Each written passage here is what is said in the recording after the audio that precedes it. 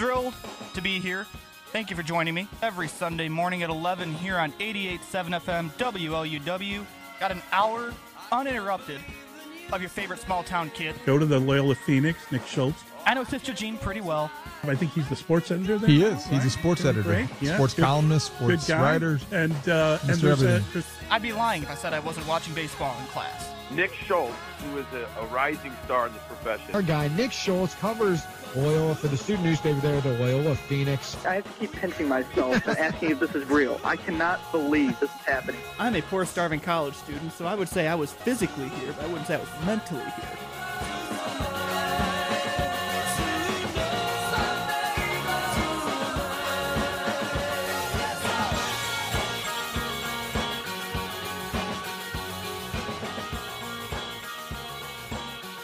Well, that was an exciting ending to the third week of Missouri Valley action. It's great to be back with you here on the Periscope. I'm Nick Schultz off the Inbound College Basketball blog and WLUW Radio. Here in my new setup, with my new microphone. Shout out to the guy who gave me a hard time about my microphone last week.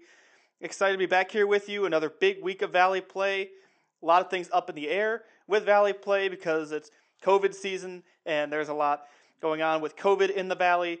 Bradley just coming off a COVID shutdown. If anyone wants to comment about the ending of that game or anything about the Bradley Northern Iowa game, feel free to comment. I'll read pretty much any and all comments, at least any that I see that talk about Valley basketball. But that was a crazy ending to that game because there was time on the clock. They missed a free throw, which, reminder, make your free throws, kids. Bowen Bourne missed a free throw. Rebound goes to Northern Iowa. The clock didn't start until after Bourne shot a three, and then they had a putback, and they had to review it to see if there was time left on the clock, and the officials determined that there wasn't. So it was just a crazy, crazy ending, and Bradley came out with the win, 75-73. That's where I want to start this week before getting into everything else. I had a whole bunch of stuff I was going to talk about before getting to the Bradley Northern Iowa game, but we have to talk about that because that ending was crazy, and that series was crazy. I didn't really know. I tweeted this, and if you're following along and you're not following me, hit the follow button at NickSchultz_7. I didn't know what we were going to get in this series between Northern Iowa and Bradley, because Bradley's coming off their COVID shutdown. So obviously, coming off a pause from COVID, it's going to be a rough start. It's going to be sluggish. You're going to be getting back into the groove. And then Northern Iowa, I still say, is a wild card this year because you don't have A.J. Green. He's out with an injury. You don't have Antoine Kimmons. He's back home helping his family during the pandemic. So in reality, you're kind of setting yourself up to be a wild card of sorts. I really didn't know which team for each side was going to show up, and they end up splitting the series. Northern Iowa won last night 78-72. Bradley took the win tonight 75-73 at McLeod Center. That's up there for Series of the Year, and especially that ending. And just an important stat, shout out to my buddy Larry Larson at the Bradley Scout for bringing up that Bradley struggled with free throws, going 9 for 15. Northern Iowa was 15 for 23. So the free throw shooting, the game came down to free throws. So again, the young basketball players out there, make your free throws, practice your free throws. I've seen a lot of missed free throws there. And obviously, yeah, Matt Retschler tweeting it there. That's the only time to not make your free throw, though. Missed it on purpose. I agree. There is a time and place to not make a free throw. You read my mind. That's the next place I was getting to. Bourne missed that on purpose, as he should have. And if the clock operator had started the clock, we'd have had a better idea of if Northern Iowa would have had a chance to get a shot off. I counted it on my own. I showed they were 0.2 seconds late. 0.2 of a second they were late. So that's what I calculated. I don't know what the officials had calculated on my computer, so there could have been a little bit of a lag. I also stream TV. I don't have cable, so there could have been something with my internet that I screwed up with the way the feed was coming in. But I calculated that Northern Iowa was 0.2 of a second short of tying that game and sending it to overtime. That's how close it was. That's how close the league's going to be this year. There's a lot of parity, especially with games getting postponed. We had two teams not play this week due to COVID, and it was Drake and Southern Illinois. Both had COVID outbreaks among the Tier 1 personnel. So Loyola Chicago and Indiana State met for a series, and that series ended up in a split.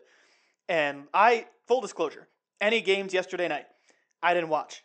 I work. I'm a bartender on Sunday nights. So any games on Sunday nights, I can't watch. Especially last night with playoff football on and the Illinois game on. I live in central Illinois. Illinois basketball's a big thing down here. Like, people love Illinois basketball. And we were watching the Illinois game. We were watching the Cleveland Browns-Pittsburgh Steelers game. I had the Loyola game on as Indiana State was making their comeback, and the owner grabbed the remote and changed the channel. I'm like, oh, great. So I saw the final score late. Loyola gave up an 18-0 run to Indiana State. Seemed like the defense fell apart in that second half. Hi, Kyle. I figured that was you liking with all the hearts with the Illinois basketball there. But Loyola kind of fell apart the second half, and Indiana State came out on top for their first Valley win. Yes, Indiana State was 0-4 going into that game last night. And now they're 1-5 because Loyola won today. And Loyola won by 10. That game it felt closer than that. And it felt closer than 10 points because it came down to free throws in that last minute. Last minute went on and on and on. I'm trying to watch a national championship between Alabama and Ohio State, and it's just going on and on and on. And Loyola came out on top. That was a big win for the Ramblers to get back on track. And hopefully this means more. It bodes well for the future, too. Shout out to Mary Chappell, who commented, editor-in-chief of the Loyola Phoenix Mail publication. What's up, Chappell? But yeah, Loyola lost their first Valley game of the season last night, came back tonight. They're 4-1. I think, is that 4-1? Is that what their record is now? Whatever it is, either way, they've lost a game. Now, that brings up the question. I've seen this on Twitter. I'm going to bring it up now. Who's the best team in the Valley this year? That is a very tough question to answer, especially because you've had teams that haven't. I think there's only been a couple teams that have played a full slate of games so far, and it's only a couple teams that have played all their games. Drake, the top team in the league, 13-0, first team in college basketball to get 13 wins. Had to shut down due to COVID, and I was really looking forward to Loyola Drake. So back-to-back weeks, we've had Loyola Bradley, Loyola Drake get postponed. Both series could be series of the year. So you've had them shut down. You had other programs affected by the shutdowns. Valpo just played their first games this weekend. Their first conference games they played this weekend. So you've got to take that into consideration when asking who's the best team in the Valley. Right now, I know people are saying Drake. You'll look on paper. If I'm solely looking at stats on my computer, solely looking at the stat sheet in front of me, on paper, it's Loyola. Just no ifs, ands, or buts. A lot of seniors, a lot of experience, a lot of playmakers. On paper, they should be the best team. You pass the eye test, because I think it's Adam Schefter that says I use the two best tools, my left eye and my right eye. The eye test tells you Drake. So it's up for debate who the best team is in the league. And it's going to be hard to tell because nobody's playing a full slate right now. With COVID shutdowns, I think Missouri State has played 6 games. Evansville has played 6 games. Indiana State has played 6 games. That's it. 3 teams out of 10 have played all 6 games. That is an important factor in deciding who is the best team in the Missouri Valley this season. Again, there's going to be a lot of parity in the league anyway. So it's hard to say if you're going to have a true best team. I still lump it together. Loyola, Bradley, Drake, your top 3 in any order. That can go in any order. I don't care that Bradley lost last night to Northern Iowa. I really don't. It doesn't matter that they lost to Northern Iowa last night. They are still in my top 3. And yes, hashtag rank Drake. Get Drake ranked. It's hard now that they didn't play this weekend. But Drake needs to be ranked. Those are your top 3 teams. Illinois State, sorry Redbird Twitter, Illinois State's in the bottom. They're the 10th team. They are on their own. Everybody from 4 through 9 is interchangeable.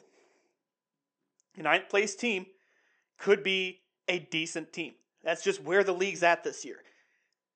In 2019, the year after Loyola made the Final Four run, so 2018, 2019, there was a lot of parity in the league, but it's because it was a race to the bottom. There wasn't, I want to say Loyola won, was it Loyola and Drake shared the title at 10-6? That's what it was 2 years ago. Now, anyone, 4 through 9, it's going to be anybody. And I still say 1, 2, and 3 is some combination of Loyola, Drake, and Bradley. It could be that order. It could be any of the other. however many combinations there are for the top 3. That's where the league's at this year, and it's going to be great for the league itself. I got some comments here I want to read. Kyle Brown saying, rank Drake. Yes, I agree. Dang, don't hate on my birds, Nick. Hey, I promise, I'm not hating. I'm actually working on going down to Illinois State this weekend to cover Illinois State, Indiana State. I live with 2 Illinois State alumni and my parents, so I'm not hating. I'm presenting the facts, and I still think Illinois State, what metaphor am I looking for here? The cards that you drew, the way things fell, Illinois State's going to be the 10th team. So I'm sorry, I promise, I'm not hating. D Sailor 20, good guard play wins championships. The Ramblers are very far off from good guard play. Welch looks great though. Yeah, the guard play for Loyola, it's interesting. I mean, I know Porter Moser talks about the usual, any given night, any different guy can show up. Yeah, I get that. I need to see more consistency from Tate Hall. Now, I do Loyola post games during non-conference. I used to do Loyola post games, and even through some select conference games, I might do one. Who knows? I usually talk about them on my Valley shows here, but go back to the North Texas game, and you'll see that I was defending Tate Hall because I know people were talking about, bench Tate Hall. Like, Tate Hall needs to be benched. He has nothing, blah, blah, blah, blah, blah. Tate Hall was all conference last year. Keep that in mind.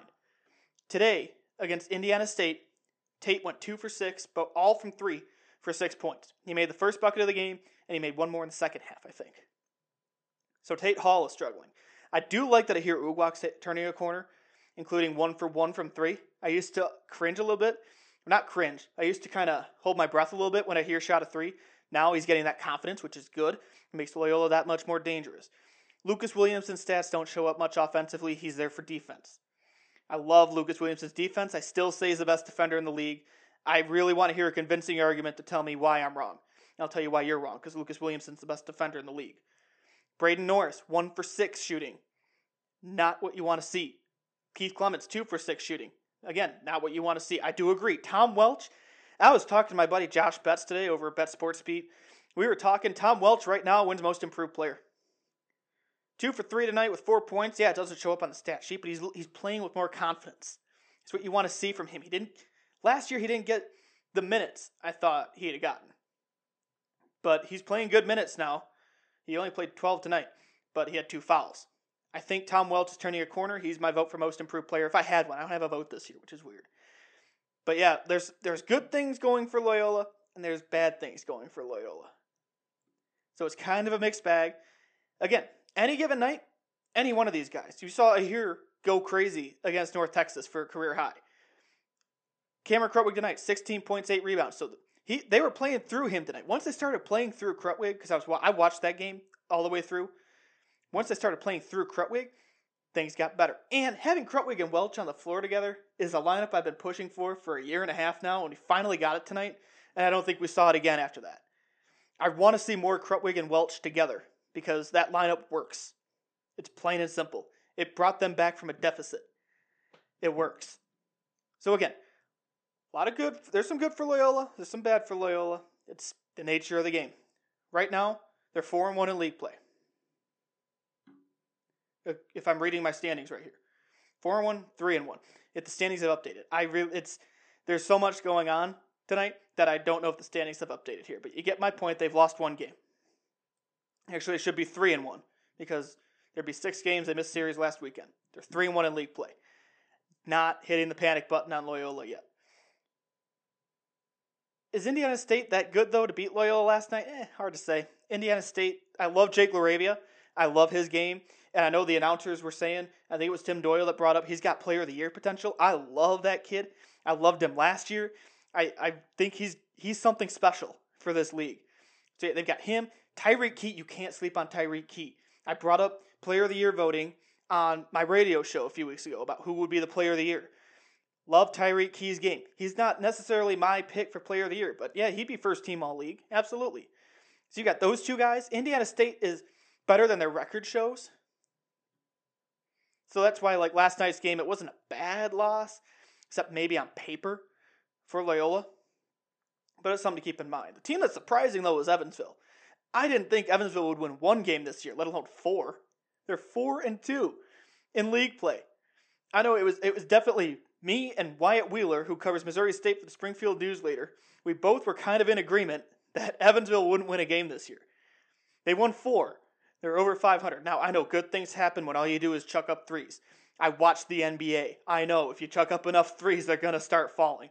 And that's kind of the mentality that Evansville has. And Todd Licklider, he's instilled that this year. Good things happen when you just chuck up threes. Eventually, I'm not a math guy. Like, I won't get into the probability. But I can tell you firsthand, you shoot enough shots, they're going to start falling. Like, that's how things work. But Evansville at 4-2 is a surprise. I'm not sure if that's sustainable. I'm not sure if the when in doubt, chuck up a 3 game plan is going to work that well. But if it's working right now, I mean, they got me talking about them. And it's all over my Twitter. I keep playing the clip of Barry Hinson. It's the Valley. I mean, you keep up that game plan and it keeps working, Evansville could make some noise. They were the 10th team. It was them and Illinois State, who I would put in my little blocks, because I keep using the block analogy this year. That it was Evansville and Illinois State at the bottom. Now I've got Evansville in that 4 through 9 block. I got to get like a graphic or something for that so you guys can see what I'm talking about instead of watching me talk with my hands and losing track of everything. But Evansville, to me, is surpassing my expectations. And especially 4-2 early. Again, it's early yet. There are 18 games. I'm talking as if we're going to get all 18 games in this year. So there are 18 games in a conference slate every season. Through a third of the games, Evansville is the biggest surprise, hands down. And I agree with my buddy Reese Johnson, who's watching. Shout out, Reese. Thanks for watching, buddy. They're going to make some noise at Arch Madness this year. Arch Madness is going to be madness again. We're coming up the craziest Arch Madness ever. We've got another one coming up this year that'll probably give it a run for its money. I hope there can be fans there. I know the Valley hasn't ruled it out. I saw my buddy Paul Oren at the Northwest Indiana Times tweeted that out. Like they're planning some fans at Arch Madness this year. I'm not sure how many fans we're going to see. But if we can get fans at Arch Madness this year, it's going to be a year to go to Arch Madness. I mean, mask up, etc. But man, this league this year, this is a great year for Valley basketball. That's why I keep doing these periscopes, because the Valley is a good league this year. They're not a 2-bid league. That's gone. Outside of Drake, I'm not sure. It depends on how Drake comes back from COVID. If you watch these teams coming back from COVID, they've been sluggish. They've kind of been disjointed to start. And I know Bradley lost their first game back. I know Loyola didn't look great when they came back from their shutdown. Southern Illinois has their shutdown now. Drake also coming off their shutdown. You don't know what you're going to get. So hopefully Drake can keep winning and give some hope for a 2-bid league this year. That's the only way the Valley is going to be a 2-bid league. If Drake goes 18-0 or whatever the minimum is to get into March Madness and runs the table at Arch Madness and loses in the championship to whoever the second best team would be, that's the only way the Valley is a 2-bid league. But as we sit here now, all hope is gone because Loyola lost to Indiana State. Loyola could have made a case, I guess, if they'd have run the table and gone 18-0 or 15-0, ran the table at Arch Madness, lost in the Arch Madness championship. You could have made a case, but now it's a 1-bid league, and even Bradley. I mean, Bradley's record is now 6-4. I know the selection committee. I know with the net and everything, things have changed. I still think back to when Illinois State got screwed my freshman year in 2017. Now Bradley's got 4 losses against them. They could easily be 8-2. They could easily be 8-2 if the ball bounces another way and an extra free throw goes in here and there. They could be 8-2. But the nature of the league is it is a 1-bid league now. It's whoever wins Arch Madness. Maybe there'll be multiple NIT bids. I mean, that wouldn't be unheard of, especially for a mid-major league like the Valley. And this year with the COVID year, I don't know how the selection committee is going to think. I don't know how the selection committee is going to think any year, let alone this year. It's going to be very interesting to see what happens in March. Depends on what happens in St. Louis at Arch Madness. Here's Johnson comments, that was going to be my next question. Is it a 2-bid league or not? Yeah, it's the only way it's a 2-bid league is if Drake runs the table. Drake would be the only team with any hope of an at-large bid. I'm going to block this comment here.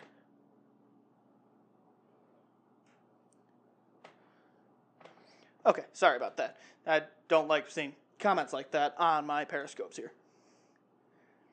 And also, just some more news from tonight before I start wrapping up a little bit, unless you have more comments. Cameron Krutwig joined some royal status tonight. King Krut has officially become royalty in a way. He is now the 4th player in Missouri Valley history with 1,500 plus points, 800 plus rebounds, and 300 plus assists. The other 3, maybe you heard of them. Oscar Robertson, Larry Bird, and Hersey Hawkins. That's some good company. So congratulations to Cameron Krutwig on those honors. What's crazy is Krutwig still hasn't won a Player of the Year award yet. Can you believe that? I know I wrote a column when Marcus Towns won the award. I was totally... I hope I didn't disrespect Marcus in a way when I wrote that, but yeah, I was sleeping on him a little bit when I wrote that Krutwig should have won Player of the Year in 2019.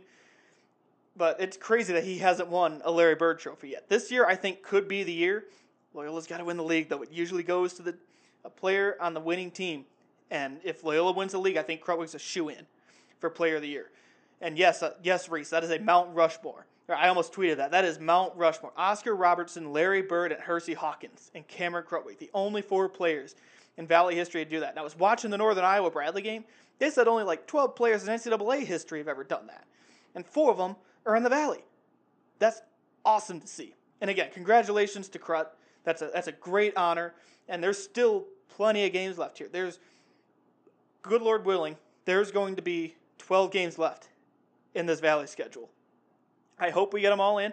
As we've seen, college football national championships going on right now. College football got their season in. Hopefully college basketball can do the same. I know March Madness is going to be all in Indiana this year, which is great for the state of Indiana. It's all going to be in one location this year. They're taking precautions there. Vaccines are coming out. Hopefully the season goes as planned. Hopefully the Valley can get all their games in. I know they've got postponements all over the place here. And they're making it work. There were a bunch of schedule changes that came out this past week. And then they had to announce another one because Drake and SIU both had COVID. So it's going to be very touch and go this year. But as we sit here now, there's a good chance we can get all 18 games in for every team. But we'll see. Let's run through the upcoming schedule. Again, this is all tentatively speaking. As we sit here now, this is Monday, January 11th at 9:35 p.m. Central Time. So anything can change within the next 12 hours even. But as we sit here now, let's look at the upcoming schedule. Coming up next Saturday, January 16th, we got a full slate. As we sit here now, I believe these are all still on. Valparaiso at Southern Illinois, Evansville at Bradley, Indiana State at Illinois State. I'll be at the first game of that one, I think. I'm still working to confirm. And Northern Iowa at Loyola. That's going to be a good series at Gentile Arena. And then we're supposed to have Drake, Missouri State. That has been postponed due to COVID concerns with the Drake Bulldogs. So 8 games next weekend. The last game will be on Sunday, which means I'm still going to do this on Monday, probably not as late now, because I work Sunday nights. So I am out of here from 6 to probably 12:30, 1 o'clock in the morning on Sundays. So we will do this still on Monday. That'll be January 18th. I believe that's Martin Luther King Day. I'll be right here Monday night talking Valley Hoops. But that's a good slate of games coming up next weekend. And if you're a Chicago Bears fan, you don't have to worry about watching football next weekend unless you want to watch the wild card game. So instead, watch some Valley Hoops, which is going to be better than watching whatever the Chicago Bears were this year. I don't have any more comments here, so I'm going to go ahead and wrap this up. So thank you, everybody, for joining me. A professional microphone? Oh, come on. I'm a man on a budget here. This is the second time somebody's giving me a hard time about my microphone. You know what? Let me tell you something. I just graduated from college in the middle of a pandemic. I'm trying to get by and pay my student loans. You can cut me a break on the microphone. And I've had this for a couple of years now. So quit talking about my microphone and understand where I'm coming from here, man. Like, come on. You got to cut me a break with this stuff. Second week in a row. This is the second microphone that I've had that someone's giving me a hard time about. And I've had the Mac for 2 years. I've had the Mac for a couple of years now. I paid for it then. Things have changed, all right? Things have changed. And this microphone is actually where the podcast version of this show is going through. You're hearing the raw audio on my phone right now. This microphone is where you can hear the audio is going through to my computer, my Mac apparently, because I should flex that I have a Mac. You can listen to the podcast on the Sunday Sports Shootout feed from WLUW Radio. That's where I post these. It'll be up probably within the next 10 minutes. Be sure to tune in there.